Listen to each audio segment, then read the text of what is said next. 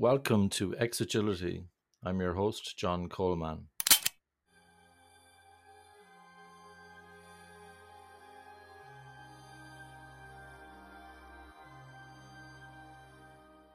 Jim Benson, welcome to the X-Agility podcast. How are you doing today? I'm doing really well, thank you. Which part of the world are you in today, Jim? I am in Seattle, which I have been in longer than I have been in since I moved here 30 years ago, because COVID has made me very familiar with my studio. New keyboard, 4 new basses, 2 new guitars, 1 new sound processor, 4 new speakers. Yes. 13 years of constant travel meant no music. So I have tried to make the most of these 2 years, getting back to my roots. That's really good news. Jim, you're famous for a couple of things. It probably annoys you that you're famous for a couple of things. There's loads of other things that you do, I'm sure. But what you're probably best known for so far would be personal Kanban, lean coffee, and your approach to value stream mapping for knowledge work. Before we even get into all of that, Jim, I'm curious how the story started. Where did this journey to personal Kanban even start for you?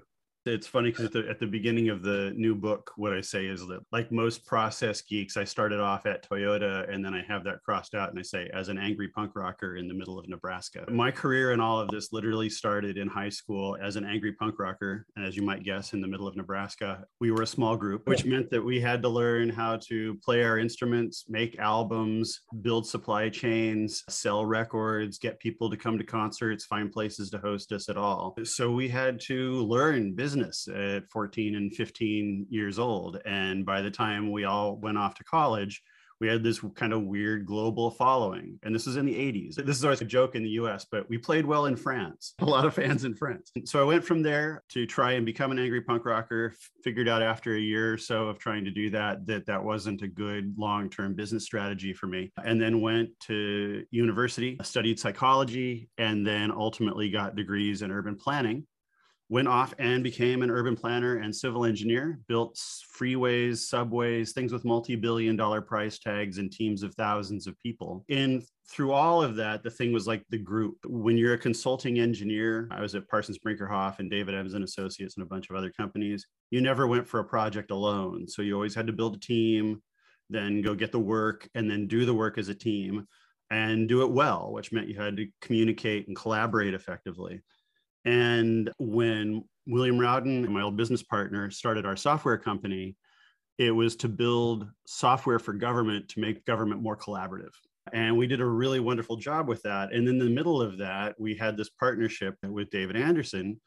And he and I would get together just over here at Milady's Pub every week and figure out, like, how do we get your agile management book to actually work? And one night we ended up drawing out what became like the first proto Kanban on a napkin at Milady's.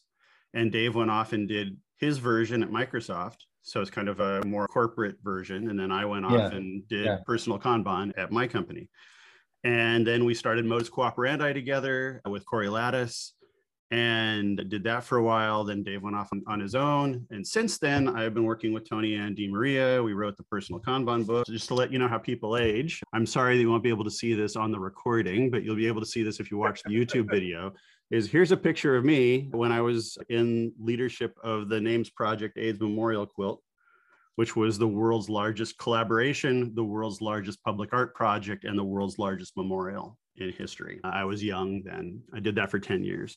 So everything for me has always been about cooperating, collaborating, people getting together and doing good work. So I remember I was on a train journey last week and I was passing a huge construction project for HS2 in England, a fast train line between London and Birmingham.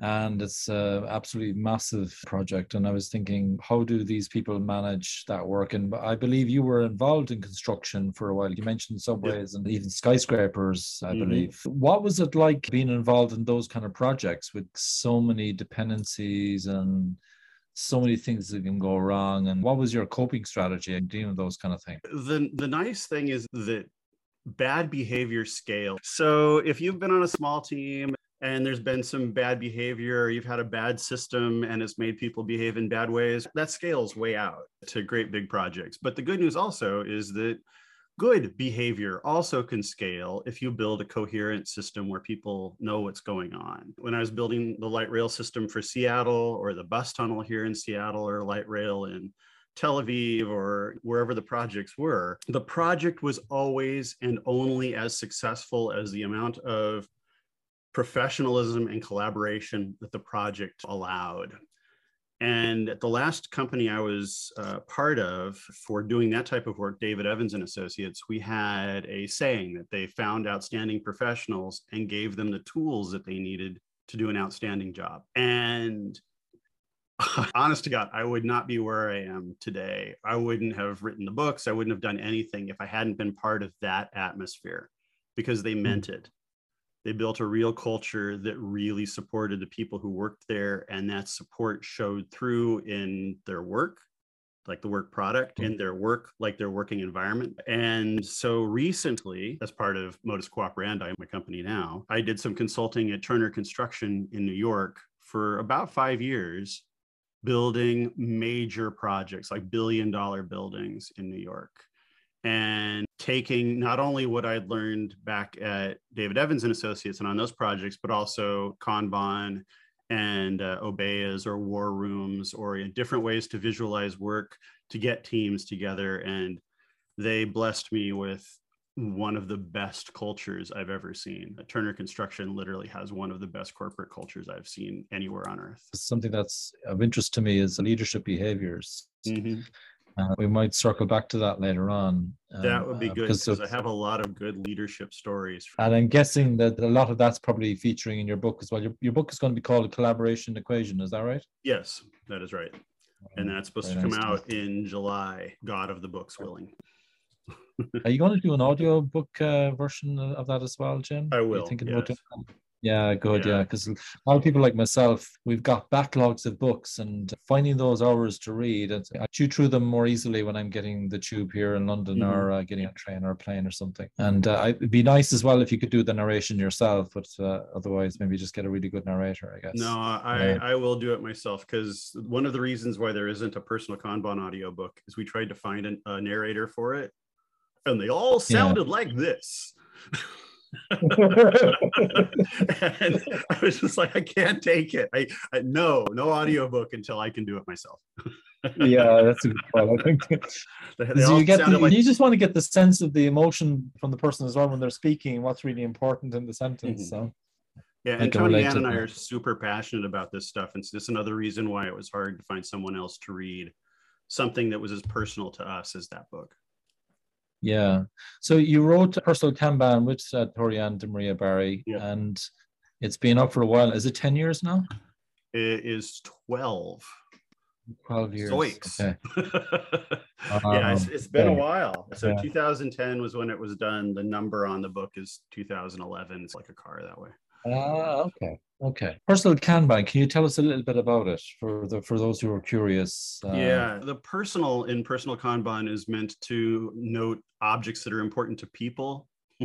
So Kanban as a tool in Lean or at Toyota is objects moving through a workflow that are generally of importance to finishing the product.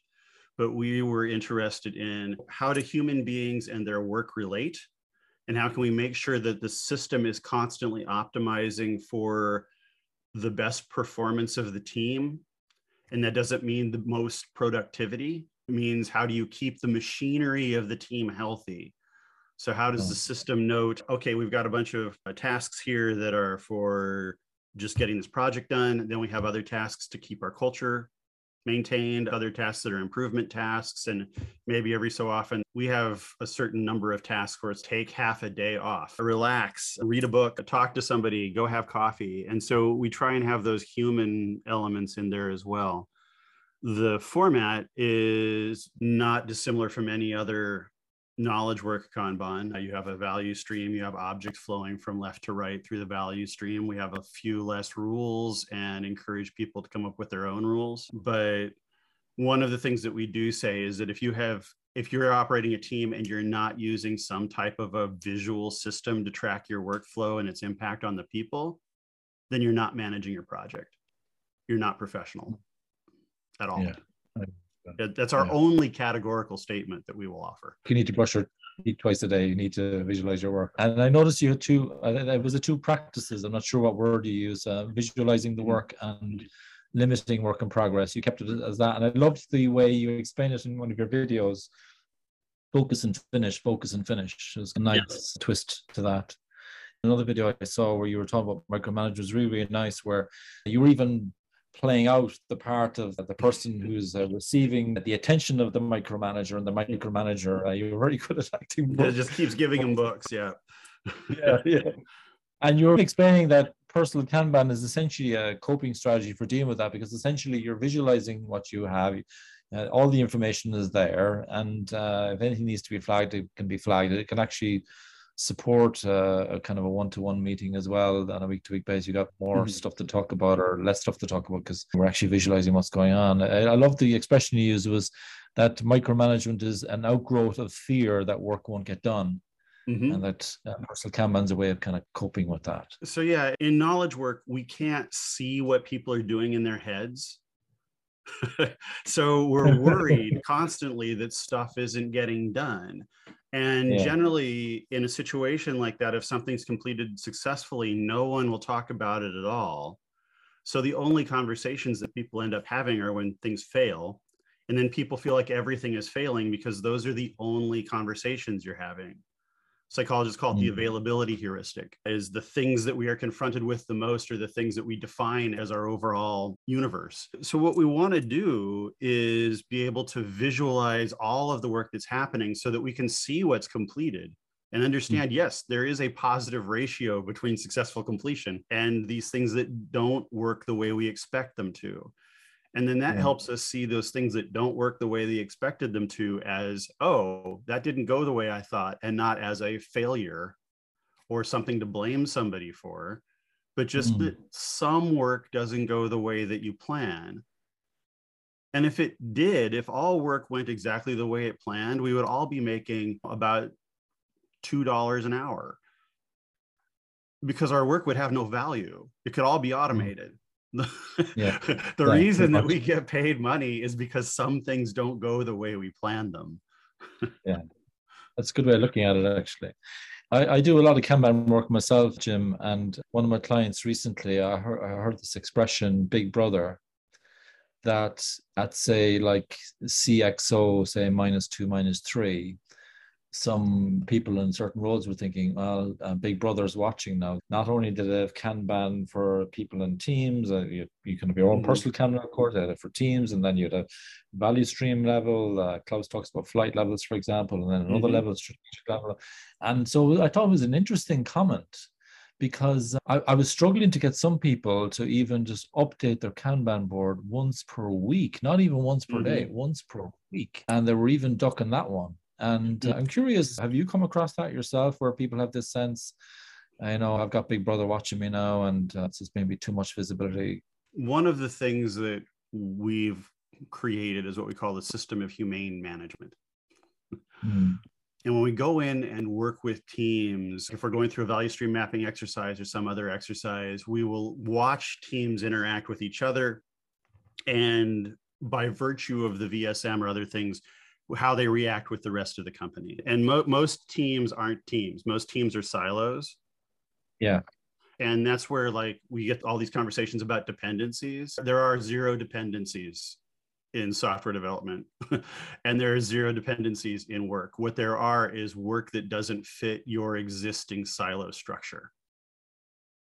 That's a nice way of looking at it. You haven't brought the appropriate people together to get the work done. Therefore, you've bifurcated, trifurcated, quadfurcated, if that's even a word. But you split up the work that was a cohesive unit between a bunch of different teams. And now those teams are fighting because there's no clear definition of who's supposed to do what in that work.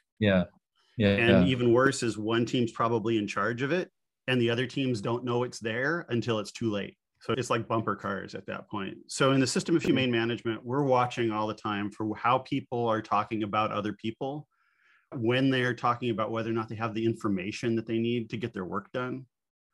Mm. So we say that individuals work in teams to provide value or to create value. Agile tends to look at teams and nothing else. Lean tends to look at quality and nothing else. And no one is looking at individual professionals. So we try and build systems that say, all right, are the individuals healthy so that they can work in a team? Is the team healthy so that it can create the value? And that in order to have a healthy team, that team has to know what its relationships are with leadership, with other teams, with the customer, et cetera. Yeah. That reminds me of a conversation I had with Steve Tendon. He's involved in TameFlow, a combination of theory, constraints, and Kanban, if you like. But he talked about full kitting, and he talked about it as a way of lining up our ducks before we start the work. And as Troy McGinnis would say, a blocker is dependency probably that hasn't been communicated. And getting all that lined up, and let's say I want Jim to do some work, or maybe Vanessa or Adam, I want them to do some work or whatever. Have I even told them? Have they even acknowledged coming back as well? But also double checking as well with the customer. You asked for that stuff 3 months ago. Like, what problem are you trying to solve here? What are you really trying to do? And those conversations don't happen as often as I'd like to see them as well. This is what's fascinating to me about the last 14 months is, weirdly enough, when we took these teams, especially in Agile, where we'd put them in one place and we told them, you are special little teams, everyone should answer to you, you're all self-organizing. And then the moment that they stopped sitting next to each other, all of a sudden they noticed that they didn't know what was going on. And that was beautiful. So what it used to be was we do a value stream mapping exercise with the software team, and the software team would be like, look, or the software developers would be like, look, just make sure that the work is fully composed before I get it so that I can do the work. Now the software developers are saying, can we be involved in the planning of the work so that we know what's coming and why we're doing it? And they didn't ask that before. And it's Christmas for me. When I noticed the trend, I was like, I wouldn't let myself believe it. But now we've gone through I would say maybe a good 16 or 17 value stream mapping exercises that we've done over the last several months. And all the teams, regardless of vertical even, are asking to be part of the creation of their own work. And we warn them, we're like, this means you're going to actually have to go to a planning meeting, or you're going to have to talk about the work. You might have to talk to a customer. And they're like, great. And I was like, you didn't say that before. So business seems to be, from top down or bottom up, business seems to be evolving into a more collaborative model. And I think part of it is actually because we've all had to try and figure out what was going home with absolutely no cues at all. I've even seen situations where not only were the ducks not being lined up, but when the work was being sent off to some other silo to do some step or whatever, the people over there had completely different priorities. And not only were they not 100%. even acknowledging, they weren't pulling, they weren't selecting, they weren't even communicating in terms of when this will happen, to the extent that some items could have 200 days on them, kind of thing. And it was really interesting. And I'm seeing the same thing as well. I'm seeing people starting to look upstream, what's coming next. And the kind of conversations that I'm hearing now are much healthier, kind of like when they're talking about what stuff can we do in 2022, because it's the time of the recording, 2022. What did you get done last year? What did you get done this time last year? You don't have a smooth flow the whole year. You got periodic seasonal things going on. What was March, April for you like last year? And maybe you shouldn't plan the same as you did last year, because there's going to be some surprises. And are you sure you can start all that stuff in May? These kind of conversations, I'm starting to see those now. It's just really encouraging. So 4 or 5 years ago, we got a call, and there was a man who owned a set of manufacturing plants across the Midwestern US. Say I own all these manufacturing plants, and he says, I've owned them since the 60s. He's like, obviously I'm getting kind of old, and I'm going to turn the company over to my kids. We have 6 plants and blah, blah, blah, blah, blah. He said, I've seen people grow up in our organization. I've seen them have kids. I've seen the kids go to college, and I felt really good. And I realized over the last couple of months that the way we manage our company is hurting people. And Oh, we'd like you to come in and help us not hurt people, but still be an effective organization. And when so I got awesome. that call and was working at Turner, which, is, as I've said, is a company that I never would have expected had a healthy culture. So you use the word healthy, and I love the word healthy. A healthy team. I'll take a healthy team over a mature team any day, because a Yeah, me mature too. team's trying to tick other people's boxes. A healthy team works well together. But like I said, with that guy, that was the CEO coming and saying, we would like a healthier way of operating. I'd love to talk more about that because, and I'm wondering if that's coming up in your book as well, the collaboration equation. Mm-hmm. Like maybe you can go back as well to Turner's as well in terms of what you observed, what kind of behaviors you observed, because I'm really curious about this whole area. Because I think there's loads of solutions out there for what teams do, and there's even solutions out there for how teams can work together. And you've been working for a while, and how people Mm-hmm. can be more effective and so on. But I don't know, there seems to have been a bit of there's a lot of kind of soft stuff for the leadership stuff. Like you can try all these little things, but nothing really tangible. And I'm curious what you've been cooking up in that area, and maybe we can share some stories together about that. Yeah, so many directions to go with that. Several years ago, I stopped taking clients in Silicon Valley because they were all not serious about business. They were all very serious about figuring out ways to get people to come to their product so that they could sell it to Google or Facebook. But they weren't very serious about actually building quality product. And so when I got to Turner, I had become frustrated and jaded. And in a 116-year-old at that time construction company, I really didn't expect to find anything other than bureaucracy and frustration. So the CEO of Turner Construction is a guy named Peter Davern. The company itself operates without explicitly telling anybody to do, with a lot of professionalism. So the people are there to safely build a giant building in the shortest amount of time possible so that people can get in and start using this massive investment.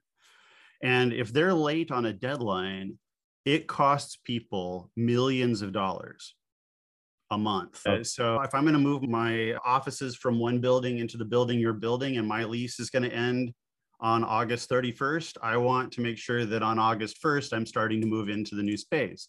And if I can't, it's going to cost me millions of dollars. So the repercussions there are real. So in software, we like to say that we don't have a lot of deadlines. Deadlines are sometimes quite real. And so they had to be very serious about these things. So Peter Davern at one point said, look, I want all job sites to be lean. He didn't particularly know what he meant by that, but he knew that he wanted it. And he said, I want all of them to have the right environment, which is essentially falling back to the David Evans line that I said earlier, which is we hire outstanding professionals and give them the tools they need to do an outstanding job. So the Turner people had to figure out how to take these directives from Peter, whom they respect like you wouldn't believe. I've never been in a company where people respect their CEO as much as they respect Peter. And so they're like, okay, the right environment sounds like a joke. We're a bunch of super not fuzzy thinkers. How do we make this thing work? At the beginning of every project now, they do a right environment exercise. They take the professionals who are going to work on that and they say, what do you need to be successful in this project? And that varies from project to project. It's not like the Turner way where it says, here's what you get to be good professionals. It's what do you as a group need to build this housing project here, or this hospital here, or this sports stadium here. You're going to need different things because the product is different, the people are different, et cetera. On the Coney Island Hospital project, one of the things they wanted was a dog. They got a dog. Yeah, they have the project dog. Now, how does this become tangible? Because that just all sounds really weird. So the ways that this becomes tangible is, first, leadership always has to give a damn. You can't just give people orders and walk away. You have to show that you really give a damn. And so Agile does like the servant leadership thing, which is basically the abdication of responsibility. Hey guys, what do you want to do? I don't know. What do you want to do? I don't know. What do you want to do? Oh God, 6 months have gone by and nothing's happened. I wonder how that happened. So Peter Davern said, no, damn it. We're going to have these things now. Get your butts out there and self-organize. And so they went out and got their butts out there, but then Peter would show up because he gave a damn and he'd say, what are you doing? And if they couldn't show him something, then it gave him an infinite palette to criticize. Yeah. It's like sitting down with Gordon Ramsay and telling him what you think you're going to cook. He will tell you everything that could possibly be wrong with what you're going to cook, even though you haven't cooked it. So they had to come up with, or we had to come up with, visualizations, which we put in things called obeas, and that would include a Kanban, but there'd be a whole bunch of different ones. And each of those things tells people what the state of something is, what triggers for action there are, what the narrative is, basically what the plan is to get there, what the direction is, which is what decisions have we made, how have we deviated from our original plan, what the culture is, what the professionalism is, and what the identity of the team is.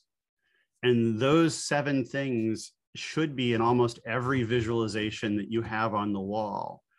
And then what happens is when somebody like Peter Davern comes in and they look at your visualizations, the visualization tells them the story, they interpret it, and to a person, they will look at it and they won't ask questions. They'll start telling your story to you.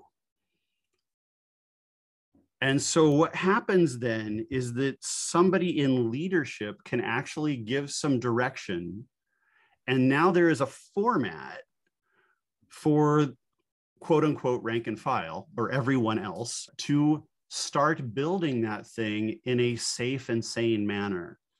So Kevin Chase, who was one of the guys there, he said, this allows me to work with confidence, which literally was the most powerful statement I've heard anybody make in my entire career of doing this stuff. End of rant. So I'm just wondering though, because a lot of the time with leaders, one of the biggest concerns is when will it be done? And a lot of the time we don't really know. We can use probabilistic forecasting and all that. If it's complicated, it'll probably work. But if it's complex, it's a bit smoke and mirrors, but you can probably still say, I'll give you a better forecast next week. It's better than giving them nothing because they'll just make up a deadline. But in your situation, that was real, right? You had real deadlines. Those were real deadlines. And in real software life, there are real deadlines too. We're just craftspeople and not professionals. And craftspeople don't have to make deadlines. They sit in their wood shop and bang on things. Professionals actually do figure out how to make deadlines. So with every software development team, there is a mixture, because you went down the Cynefin route. There's a mixture of clear, complicated, complex, and chaotic work. And there always will be. So the question is, do you have standard practices? Do you have standard work to deal with things that are clear, complicated, complex, and so forth? And so generally, for almost every software development team I've had, the work is somebody writes a very concrete demand into a very vague user story. The very vague user story becomes something that might or might not resemble the original demand. And they do the same process, whether it's clear, complicated, complex, or chaotic. One person takes the work and just bangs on it until they think that it's done. And the more complex it is, the more crappy their work is going to be. And if they don't finish, they feel like they failed. So we try and give software development teams actually that Cynefin framework in the backlog of their Kanban. Yeah, I saw that in one of your videos. Yeah, it was really nice. So when something comes up and it's going to be complex, the complex work has to be done by more than one person. That complex work is going to have to include an A3. That complex work is going to require a research phase before you actually start doing the coding. That the coding is going to start with a spike. So we manufacture our own freakouts by just handling our work so unbelievably unprofessionally in software development. So if we did those things regularly, then we can be honest about where the complexity lies and say, this stuff here, we're going to get done. These things here are going to be weird. And that's true for any type of project. Our problem is that we just haven't professionally managed software development. That rings a bell. A leader I work with, what she's done is exactly what you mentioned. This type of work, someone can just work it on their own. They just crack on with it. They don't need Scrum. They just go off and do it. This thing over here involves a bit of a handover. Maybe we need a few people working together on a Kanban board and just keep an eye on it, make sure it doesn't get forgotten. And then the complex work, what do we need to work on together today? How can we help each other out? And instead of boring each other with the mundane details of everything we did yesterday and what we're doing today and stuff like that. So that rings about, okay, you say you have to do a restart, we have to do an H3, we have to do a spike. We still don't know when it'll be done. We still have a deadline in front of us. How have you helped leaders deal with that? So right now what they're doing, what anybody's doing, is we're managing by the method of wishful thinking. And we're saying, this is when this needs to be done. Everybody go off and do it in your own self-organized way. Imagine for a moment that you're curling and then you self-organize your curling. So it's okay, you guys take the brooms, and when you feel like it, just kind of sweep. Sometimes people actually need direction. The reason that we chafe in it in Agile is because the direction usually comes from a person. But as we just talked about now, the teams are actually talking about real self-organization, which is, do we all understand the work that's on our plate intimately? And then are we reacting to that work in the best way possible? And we're working with a company in Germany right now, and they have been amazing over the last few months at saying, this work requires people from 3 or 4 teams. Let's grab them. And for 3 days, they will become that mini team, that tiger team, as they call it. They get the work done and it ends. And no one cries. It's a truly professional environment where people really self-organize, not just screw around in a team. Not that I have any strong feelings about this or anything. Oh, no, I'm not getting that at all. But there's one word that you mentioned quite a lot, which is Obeya room, right? And a lot of people call them war rooms. And I personally like that you've gone back to the word Obeya, but can you tell us a little bit about that? Why is it that you chose to go with Obeya over war room? Just curious about that. Well, a few reasons. One is that it is an Obeya. So that would be my pedantic reason. So Tony Ann and I are on the faculty for both the Deming Institute and the Lean Enterprise Institute. And so we take lean and culture and process, that combination of things, very seriously. And an Obeya is simply a room, one location where all the visualizations that your team or group of people need to get their work done is available. And I unknowingly was building these all the way back in the late 80s and early 90s. But when I finally got a word for them and started thinking about them seriously, one quick Obeya success story is on the Coney Island Hospital project in New York City. That was a project that had a definite deadline, and it also had a fixed budget. And construction runs on cost overruns. There's constantly new things that need to happen and then change orders that go into that. There couldn't be any for this project. It was fixed. So the project had to run more smoothly than any project in history. And so in the trailer, we built out this large Obeya, and on all of the walls, there were visualizations up there. There were visualizations for safety, for the current construction process, for the timeline, for the procurement process, for when different groups of people were going to be on site at different times, things that were on order. All of the information that you would need was in there. And what happened was the room worked so well that the trades, like individual tradespeople who would never go into the general contractors because that was them, that's where those people lived. They would never go into the trailer. They would come into the trailer all the time just to walk around the Obeya and see what was happening on the project. So it worked so well. They'd be in there having meetings because it was in a meeting room, and there would be like all these tradespeople waiting outside for the meeting to end. So they built a second one on the site, actually in the building. They built a temporary room, built a kitchen in there and some stuff. And remember, I talked about Turner's right environment. They were extending the right environment out into the field. Now all the tradespeople were informed about what was going on, who was going to be where and when. The tradespeople foremans learned that was actually important to them, which was a big shock to the foremans and to the supers. And the project finished on time. The project finished with less of a punch list than normal, because everybody was focused on what was going on. And the type of visualizations that can go in there are as varied as you can come up with, because we've done them in every vertical you can think of. But they're so important because right now, people on your team, regardless of what you do, whether you're a leader or anything else, your people spend most of their time searching for information or asking questions.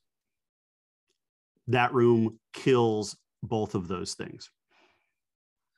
I'm just curious about rhythm as well. Like in the collaboration equation book, I'm curious if you go into, is there some kind of rhythm? Are there rituals that you go through in the Obeya room? Do you have dailies and stuff like that? Or is it a little bit more event driven? Do you know what I mean? Is there a pattern that you've noticed? So there's column A and column B. So the team itself has a huddle every day. That huddle is in their main room, and they have a huge team Kanban up on the wall there that talks about meetings when people are going to be offline, et cetera. The purpose of that Kanban is mostly discussing demands that are coming up over the upcoming week and availability of the professionals in the room. Yeah. So that no one is ever caught off guard and everybody knows when they shouldn't schedule time with other people. In the Obeya itself, every day there is a safety briefing that happens during the huddle. So the safety thing literally sat right next to the door, and the safety officer for the project would basically back into the room and then talk back out to the other room about what was on the board, but everybody could see it when they went into the room. But there was this other board that I call an evolving commitment board. And that board had big pictures, 11 by 17 color pictures of things that were going on right now on the site. So it could be placement of footings, it could be walls, it could be HVAC, whatever was going on.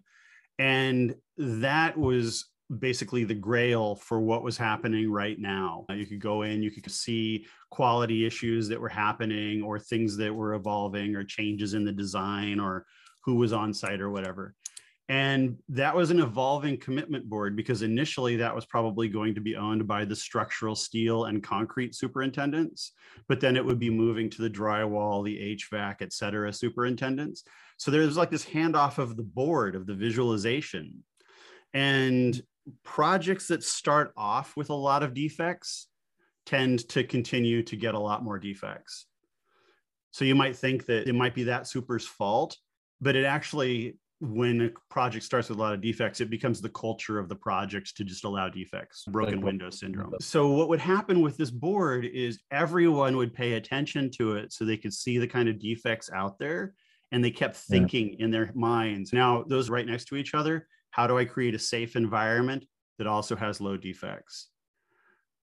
And so every day, the supers that were doing the current work would have a briefing with the people in the field that they were working with. And in general, maybe 6 or 7 people from the team would just show up and watch. And everybody knew as a professional, you needed to keep up on it. So they would show up maybe once a week. So in that way, they self-organized. But for every visualization that was in there, there needed to be some action around the visualization. So it didn't need to include everybody. So you didn't have to bring everybody in for a huddle and run around 15 different visualizations, because people's eyeballs would bleed by that point. But you also knew that part of you being part of that right environment was knowing what was in the room. So if people had a few minutes or there was a meeting in the room, they would go look at some of the visualizations that they hadn't looked at for a while.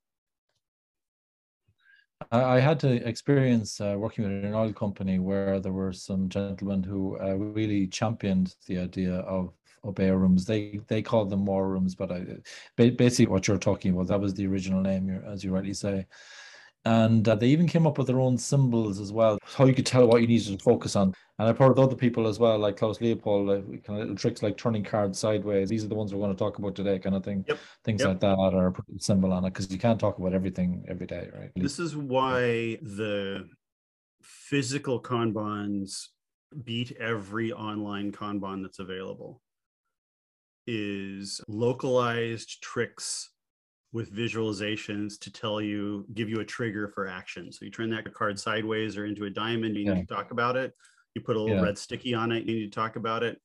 Online Kanbans do not allow that in any way, shape, or form. At the beginning of COVID, we were doing all of our stuff in Miro, which allowed us to do that. Worked okay, too messy, too easy to make a mess in Miro. So we switched over to Iobea, which is a French product. And that has allowed the organization that we look for, but also the flexibility and visualization. It is a really nice product. Check it out. There's a tool I use as well. It's called Kanbanize. One of the strengths of electronic tools is if there's something happening at a team level, getting the automatic update to the collaboration level, the coordination level, getting an automatic update to the percentage complete up, you know.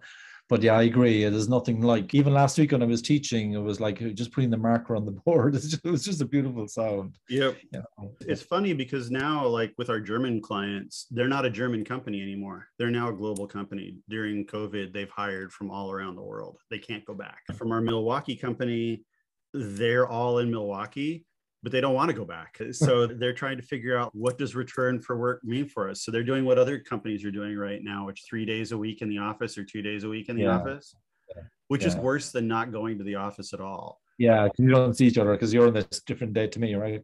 Or worse yet, the team needs to meet. 3 of them are there, 4 of them aren't. You end up with 3 looking at one screen and 4 people looking at their own screens.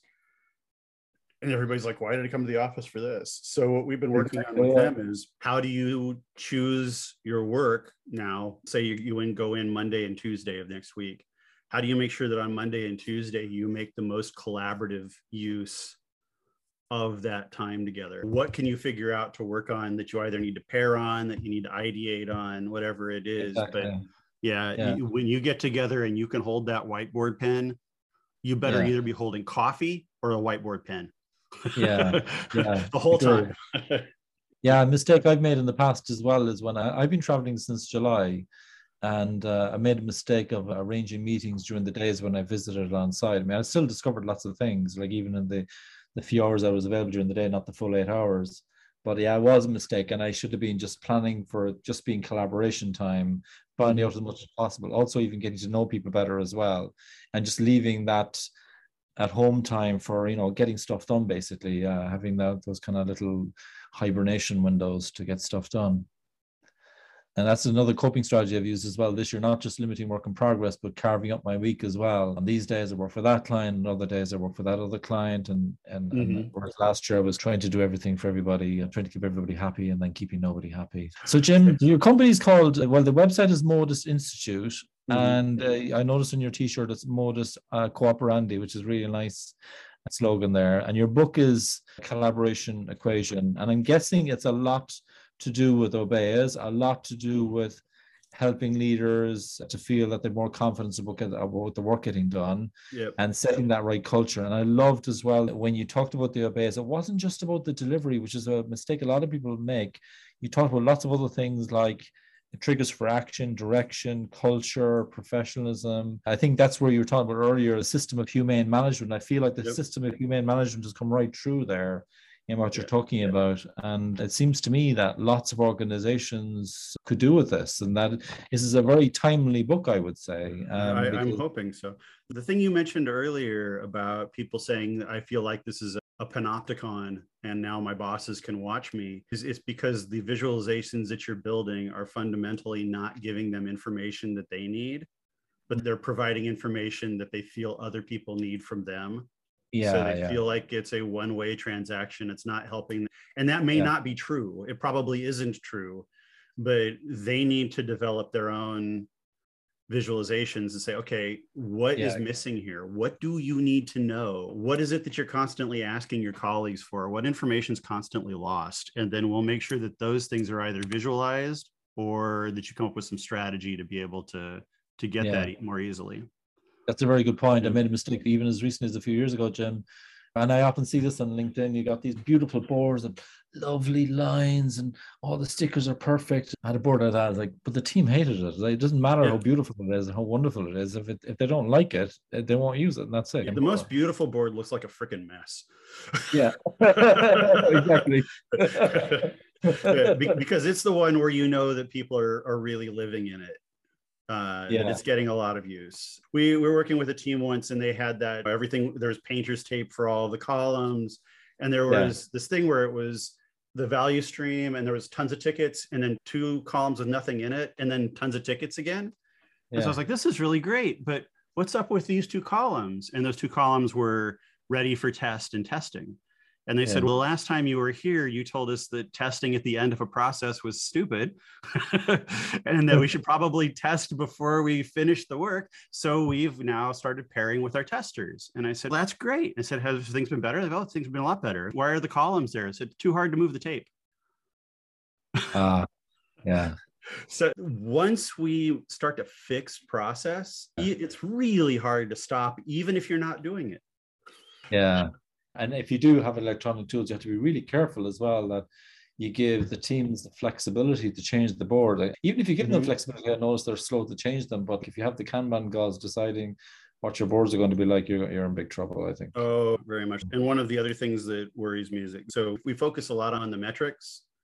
Yeah. Cycle time and throughput are important, but they are so far down the list of what most teams need that it's measuring the cycle time and throughput to your broken process or your broken culture or your ability to collaborate. And that's not helpful. And they end up becoming productivity metrics. I challenge anyone, figure out what your real metrics are, figure out what your root causes are to your frustrations, and then fix those. And those will fix your cycle time and throughput automatically. Fix cycle time and throughput, you're going to be fixing the symptom. You're not fixing the problem. And do you think that workout imaging would help with that, Jim? Or are you coming from a different angle? Like, what kind of questions would you ask the team to figure that out? The first thing, I'd look at the value stream map and I'd see where the biggest levels of professional frustration are. And I would listen to the stories that people are telling about, like, why they hate their work or who they don't like or where somebody's out to get them. And then almost immediately you can figure out that there are almost always fairly simple fixes to those intractable problems. If you just treat those problems with respect. And again, we find that if people have the right information, that the work is collaboratively created, that cycle time and throughput become the least of your concerns. And then you end up with an over productivity problem where people are able to get so much work done that they go crazy. And you're like, let's now talk about effectiveness. Let's talk about a release cycle that makes sense now. Indeed. Jim, we're almost at the end of this session, but I wanted to bring up something that I saw in one of your videos, and I really loved it. You basically had a few tips for how to prioritize. We mentioned earlier, but you also had one that really caught my attention, which was hate it, whatever, love it. And I think I could do with something like that. Because one of the things that people can do if they focus and finish to a fault is they do the stuff they love. And there's some stuff actually, you know what, that's actually in the corner there that's getting quite dangerous. Time doesn't wait for anyone, and that could turn into chaos at some point if you don't deal with it. And sometimes, even me, I would say, especially me, that I can use limiting my work in progress to a fault to an extent that I'm not taking up the stuff that I hate, that I need to do, I need to get out of the way. I really love that tip. Thank you for that. You bet. It's the big thing to remember about prioritization is that there's a reason why you're prioritizing, and it's not to stack rank things. There is a context. And so if you visualize the work in the context, like client is demanding this, product will blow up if we don't do this, and you rank things in that 2x2 matrix, whatever it might be, the context will give you always a much better prioritization than stack ranking. Stack ranking is always a political act, 100% of the time. And that's a hard message for me to deliver and to get through to people. Yeah, you had a very simple trick as well of like you had P1s, P2s, P3s, and it's like, can we even just get them into P1s, P2s, P3s? And then, okay, so now you've got three P1. Okay, so which one are we going to focus on next out of those? That was a really practical tip. Yeah. Really. Or you have 3 things in P1, you have 5 things in P2, and the 2 people that you need to work with on one of the things in P2 are available. You're going to pull that because contextually, it's now important to do that work because the resources are available. But if I did 1, 2, 3, and then those people were on vacation, I would be screwed. And those things happen all the time, and we call them dependencies. Well, it's an absolute pleasure talking to you, Jim. And I want to thank you so much for coming on the Excellent podcast. Thank you so much.